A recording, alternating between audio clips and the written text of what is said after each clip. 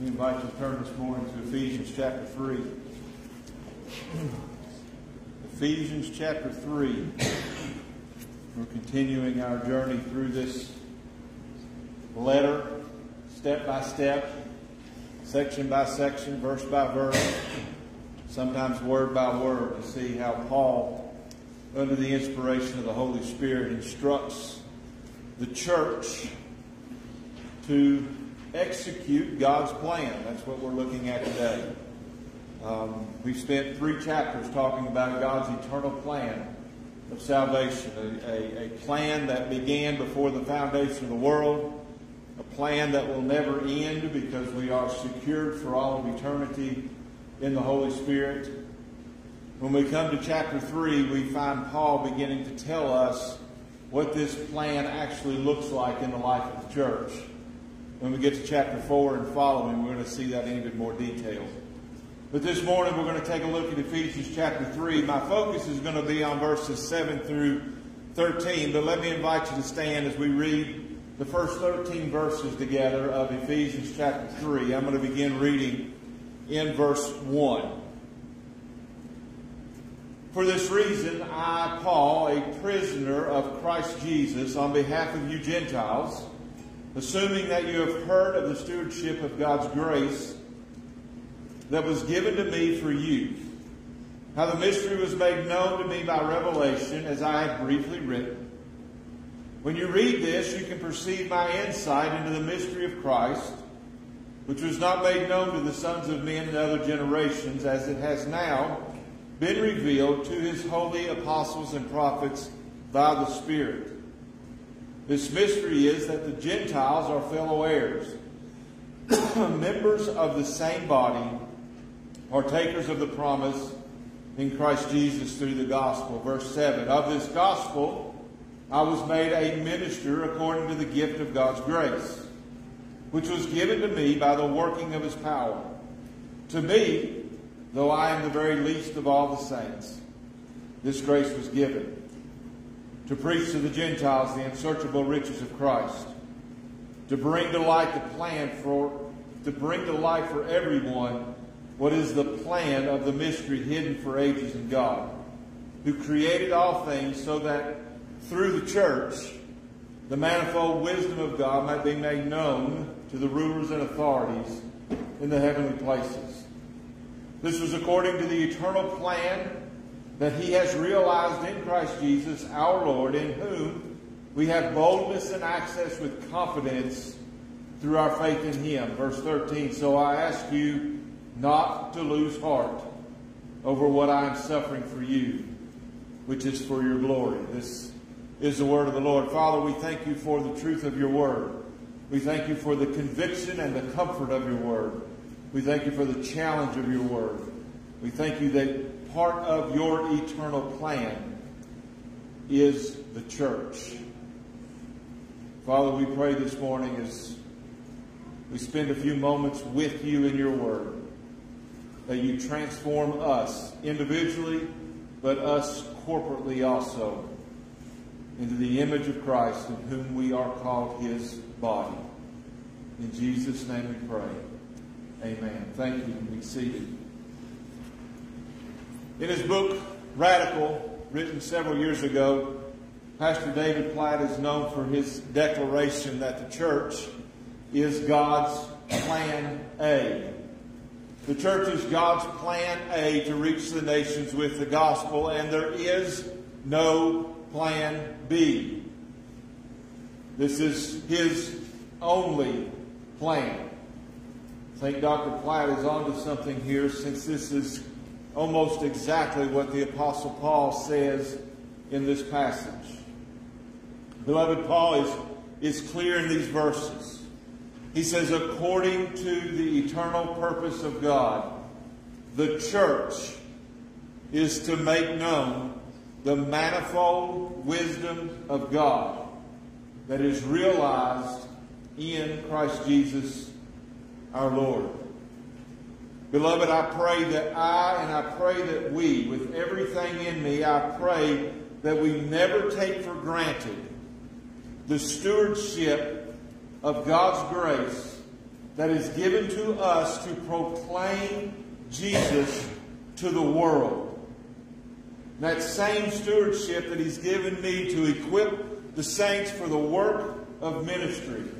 That together we will proclaim that manifold witness of His eternal purpose that's found in Christ Jesus.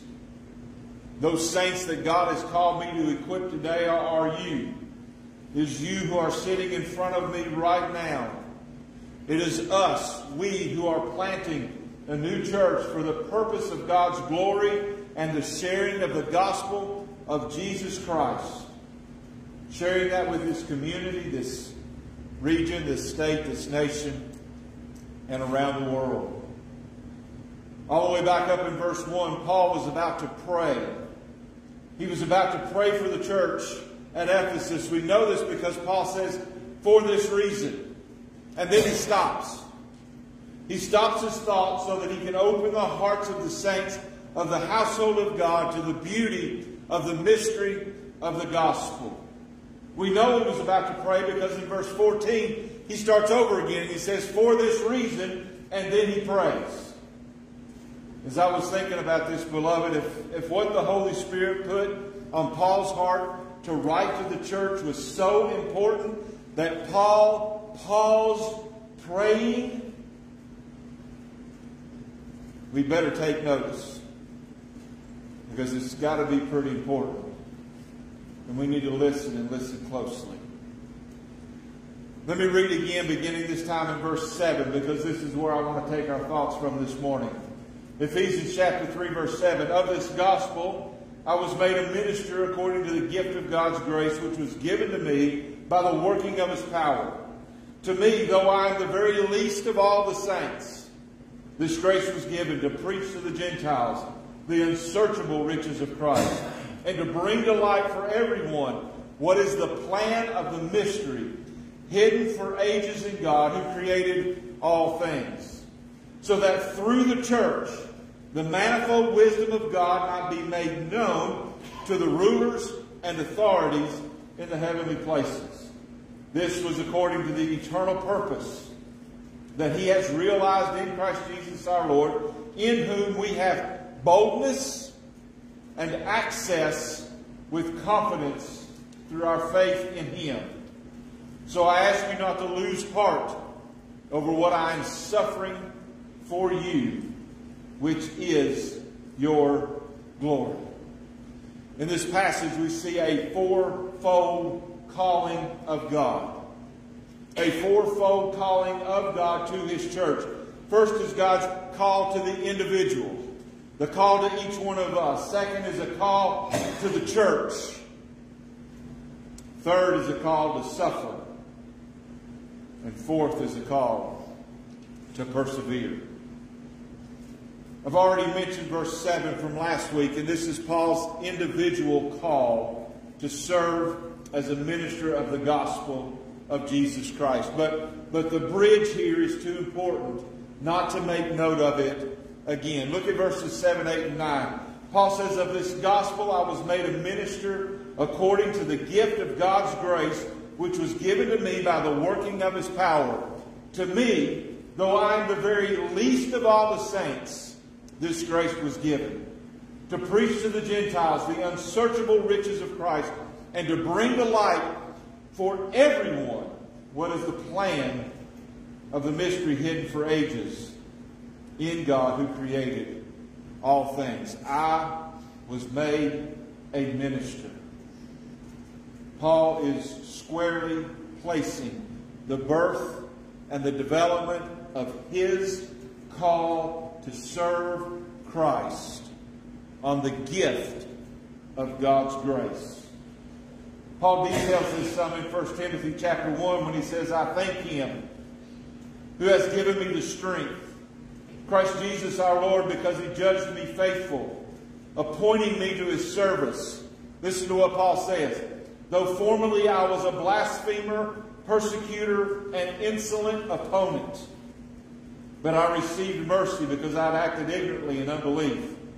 The grace of our Lord overflowed for me with the faith and love that are in Christ Jesus. This saying is trustworthy and deserving of full acceptance, that Jesus Christ came into the world to save sinners, of whom I am the foremost. Beloved, we can all echo Paul's words here. Your testimony may not be as dramatic as Paul's, but there was a day when we were all blasphemers, persecutors, insolent opponents, ignorant of the gospel of Jesus Christ. But it was that very gospel, that Jesus died for our sin and rose for our salvation, that saves even me, that saves even us, the foremost of sinners. And it is this gospel that compels us as saints of God, even the least of all the saints. It's this very gospel that compels us to preach to the Gentiles and to the whole world the unsearchable riches of Christ. And to that end, we all have a calling from the grace of God in His working power in our lives to join together with His church. We're going to see how the church ministers that gospel in just a few moments. No, we are not all called to be pastors or elders or missionaries or teachers. But we all are called and commanded to go make disciples. Paul says in verse 9 of this passage, to bring to light for everyone the plan of the mystery hidden for ages in God who created all things. And so we may ask how. How do we bring to light for everyone this mysterious plan? You know, I'm thankful that Jesus gave us the answer to that. In John chapter 1, the Gospel of John chapter 1, He opens up His work by saying, in the beginning was the Word was with God, the Word was God.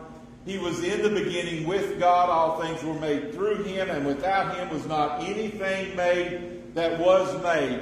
Listen to this last verse. In Him was life, and the life was the light of men. How do we spread the light of the gospel? It starts with Jesus. This was Jesus' message in John chapter 3. For God so loved the world that He gave His only Son, that whoever believes in Him should not perish, but have eternal life. For God did not send His Son into the world to condemn the world, but in order that the world might be saved through Him. Whoever does not believe is condemned already, because he has not believed in the name of the only Son of God. And this is the judgment. This is what Jesus says. This is the judgment. The light has come into the world, and people love darkness rather than light, because their works are evil. For everyone who does wicked things hates the light and does not come to the light, lest his works be exposed. But whoever does what is true comes to the light, so that it may be clearly seen that his works have been carried out by God. The world is dark and is living in the depth of darkness. And Jesus says, I am the light of the world. I am the life of the world. And the light of Jesus, He says, shines through you and me. Matthew chapter 5, you are the light of the world. Let your light so shine before others that they see your good works and give glory to your Father who is in heaven. That is the individual call. That is the individual call. But beloved, if we stay in the world of the individual, we become isolated, we falter, we fall, we stumble, we become weak. I read an article this week that warned of the temptation of walking alone. When I read this quote, you're going to hear me refer to the celestial city. The author here is speaking of John Bunyan's work, The Pilgrim's Progress, and he refers to heaven, that place where we are all traveling, as the celestial city. The author says this: there is a temptation for believers to want to journey to the celestial city alone. It is their drive to stay isolated and grow, though apart from other Christians. But this has hurt countless Christians and left many to walk through tough, tedious, and sometimes defeating spiritual battles all alone, devoid of encouragement, counsel, prayers, and admonitions. We enjoy isolation from our spiritual community to our own detriment. And so let's look at the second call this morning from this passage, and that is the call to the church. Look at verses 10 and 11. So that through the church, the manifold witness of God might be made known to rulers and authorities in heavenly places. This was according to the eternal purposes that He has realized in Christ Jesus, our Lord. So that through the church. Remember how Paul has already described the church back up in chapter 2. He says we are fellow citizens with the saints and fellow members of the household of God. We are built on the foundation of the apostles and prophets, and Jesus Christ Himself is the cornerstone. He is in whom the whole structure is being joined together. And we grow into a holy temple of the Lord. And in Him we are being built to the very dwelling place of God by His Spirit. That is the church that Paul is speaking of here. Beloved, we need each other. We need fellow citizens of the household of God to walk with us and sometimes to walk for us. We cannot isolate ourselves because Paul says the ministry of the gospel is too important. Friends, we can't take it too seriously. If we look at verse 10, Paul says that through the church, the manifold wisdom of God is on full display. What is the manifold wisdom of God? When you hear the word manifold, we probably think of a pipe or a chamber or something that has multiple openings. Way back, it seems like 1,000 years ago, when I worked for the city water department, when we would go and set a water service for an apartment building, we would run one line off of it, and off of that would be several different feeders. We called that a manifold. Some of you may be mechanics and understand what an exhaust manifold is, as it pulls the gases off of the engine, collects them, and then sends them to the pipes that will expel it. Here we have a little bit different picture. Manifold in the Greek language sometimes means multicolored. It's an artistic term that indicates the diversity of colors that are used in works of art or architecture. And so let's think about this picture.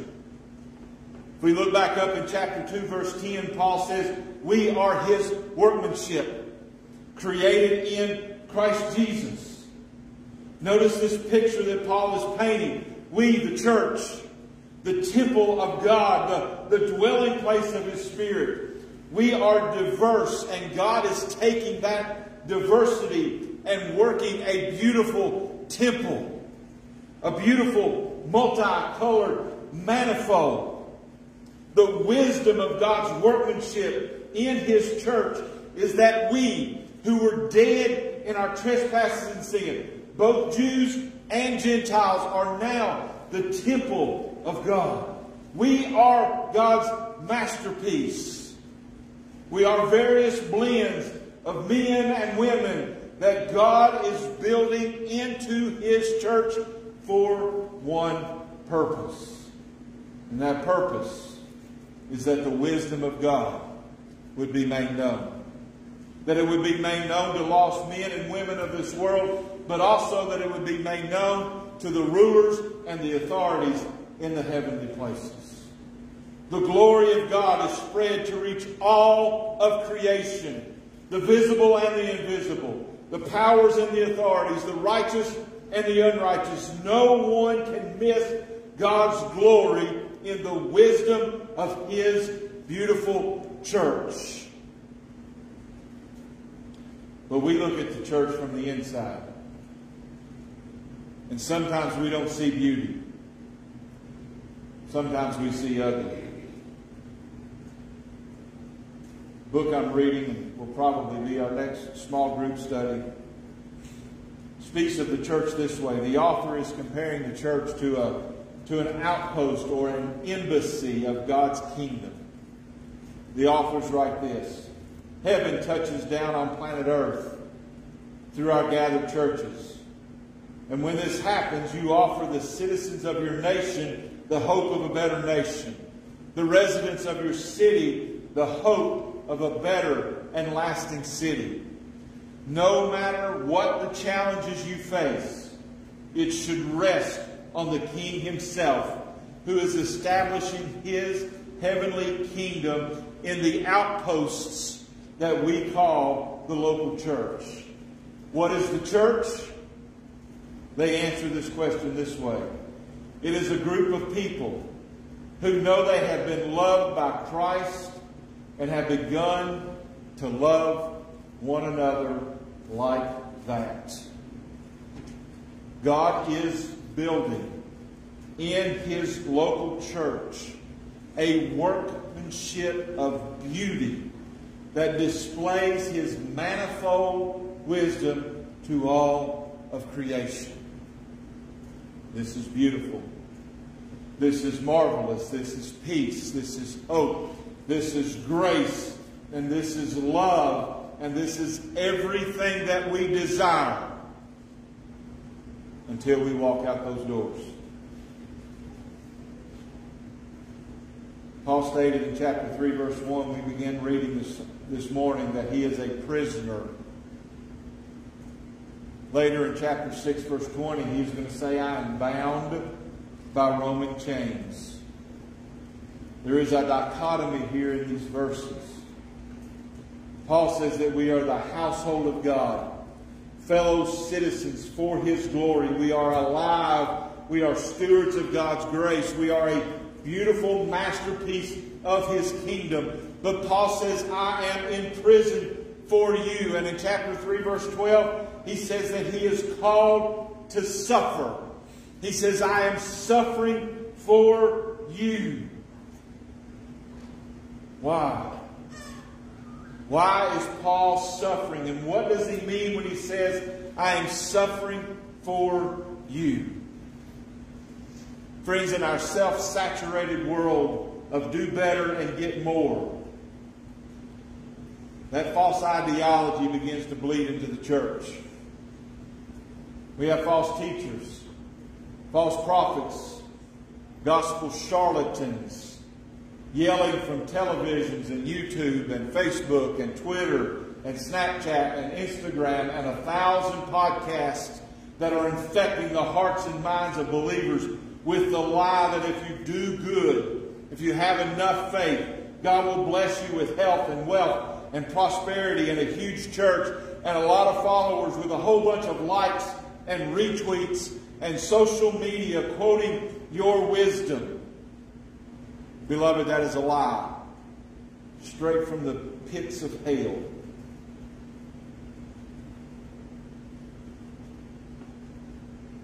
Beloved, Paul says, if we are strong in our faith, if we really, really believe that Jesus is the Redeemer of a lost and sinful world, Paul says you'll go to jail. He says you'll be persecuted. He says you'll be beaten, harmed, robbed, and killed.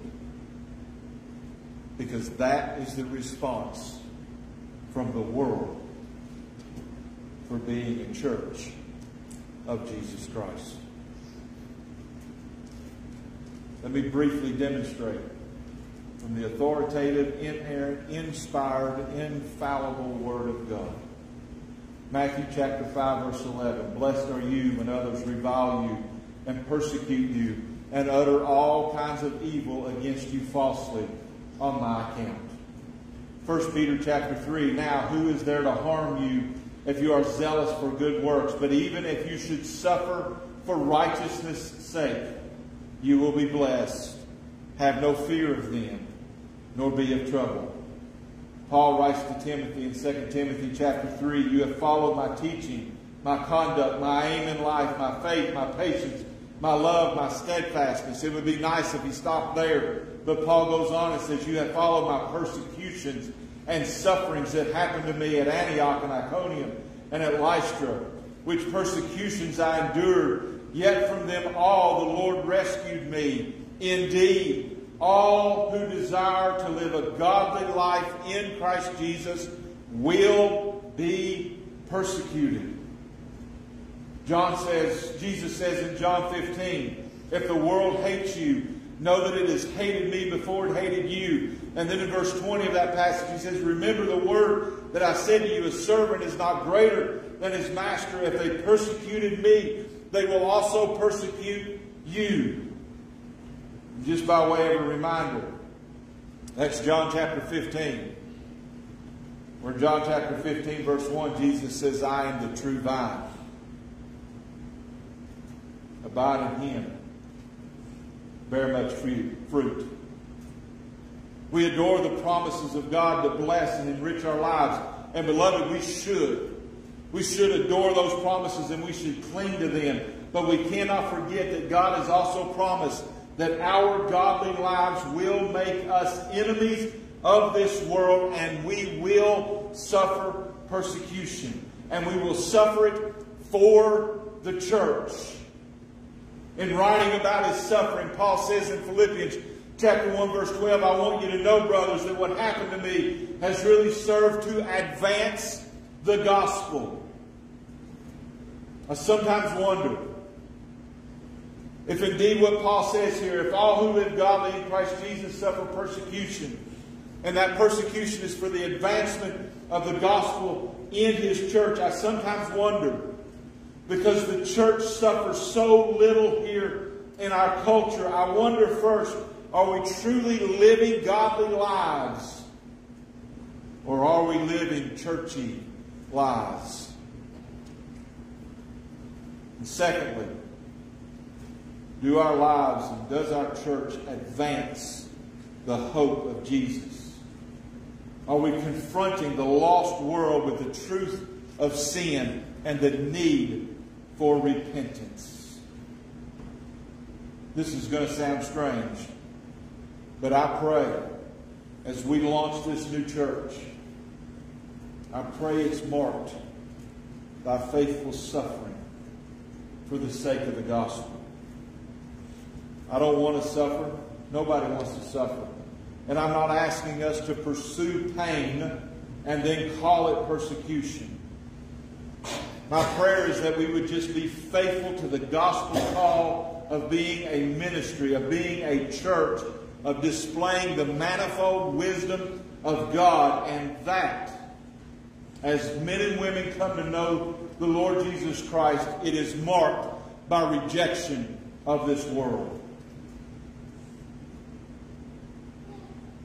Because lastly, in this section of Paul's letter, we find the call to endure. Verses 12 and 13. Christ Jesus our Lord, in whom we have boldness and access with confidence through our faith in him. So I ask you not to lose heart over what I am suffering for you, which is your glory. The call of the church to persevere, to endure, to not lose heart. Friends, we become so easily discouraged. We become so easily depressed and anxious. We become so easily withdrawn and isolated. And Paul says, do not lose heart. Persevere in Christ Jesus our Lord. Remember, He went to the cross. He laid down His life and died for our sin and rose again for our eternal life. In Him, in Christ, our identities are swallowed up so that we become Christ followers and we are surrendered to the church. And in that we can stand in boldness and confidence through our faith in Christ. Paul in 2 Corinthians chapter 12 writes, for the sake of Christ then, I am content with weaknesses, insults, hardships, persecutions, and calamities. For when I am weak, then I am strong. Can we find contentment in weakness, in insults and hardships? Can we find contentment in persecutions and calamities? In those things, can we be content? And not just content, but can we find joy? The apostles, Peter and John, were beaten in Acts chapter 5. In verse 41, we get this summation statement. Then they left the presence of the council, rejoicing that they had been counted worthy to suffer for the name. Rejoicing that they've been counted worthy to suffer. James opens his letter in chapter 1, verse 2. Count it all joy, my brothers, when you meet various trials. Romans chapter 5, verse 3. More than that, we rejoice in sufferings. Beloved, God is working His eternal plan to bring redemption of all things under the lordship of Jesus Christ. That plan is unifying lost and dead humanity to the living God through His risen Son and the working of the Holy Spirit. That plan is unifying the most divisive of people with the most colorful of backgrounds into one household, one another as fellow citizens of God's household. That plan is God's call to individuals to steward the grace of the gospel and to come together in the manifold beauty of God's masterpiece, His church. And that plan will be violently rejected by the world. The world hates God. The world hates His creation. The world hates His church. The world hates the gospel.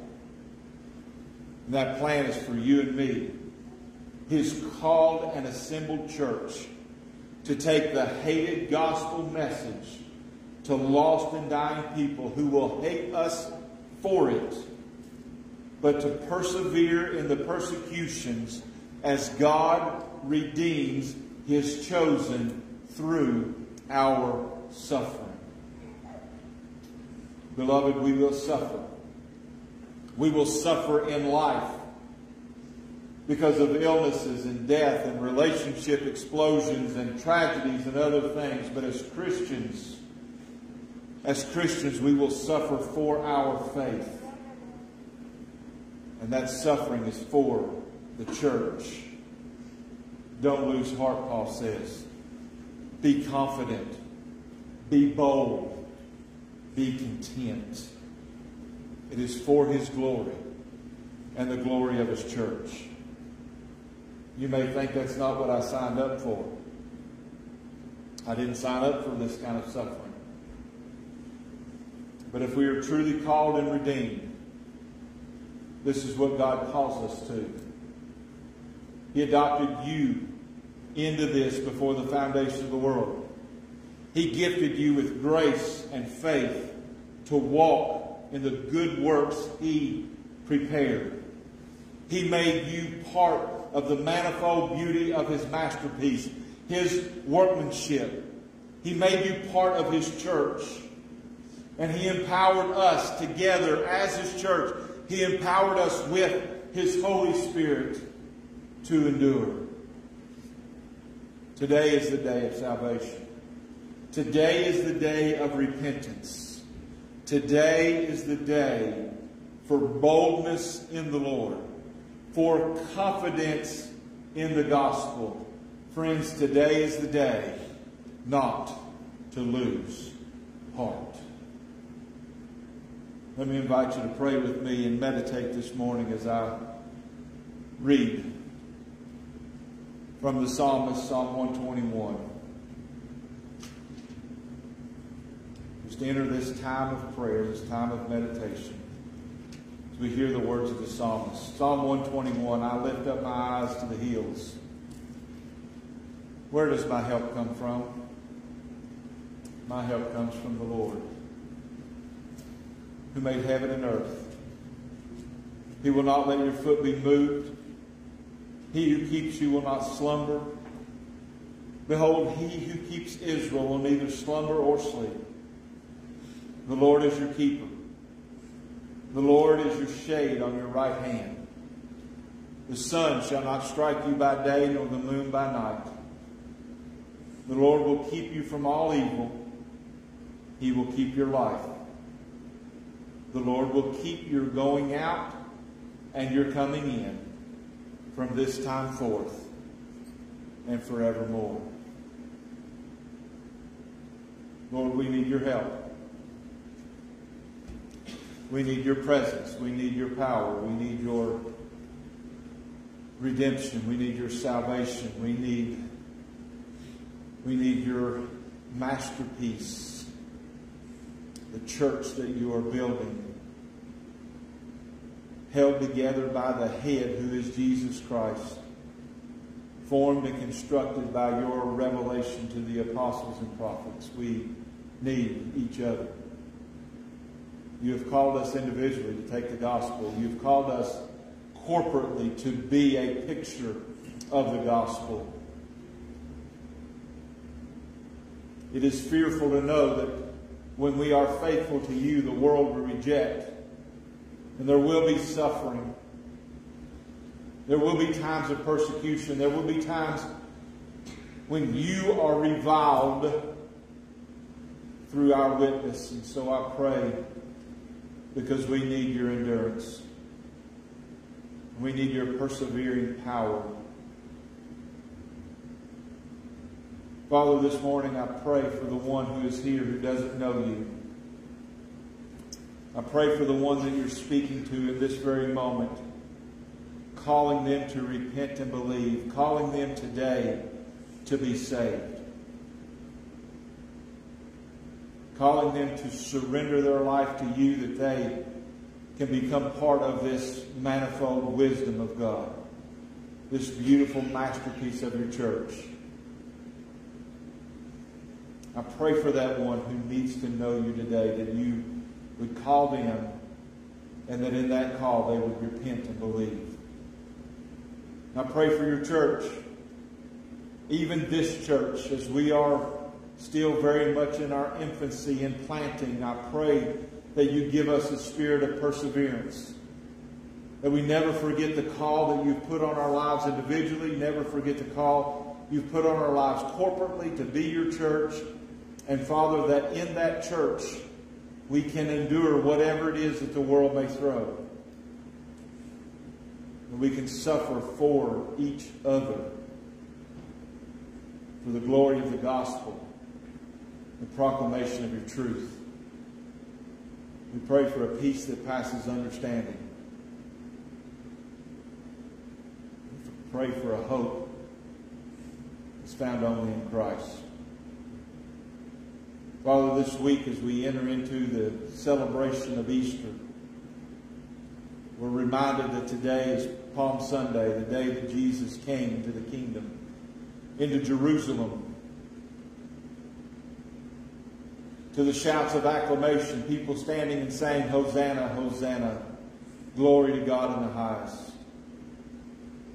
And Father, we know that by Friday, many of those people were shouting, crucify him, crucify him. And so, Father, I would pray this week that you would keep it fresh on our hearts. And that Jesus went to a cross. That he died for our sins. And that Sunday morning he rose again. That we can have life everlasting. And abundant life here. That we take up our cross and follow him. We trust you and we love you in Jesus' name.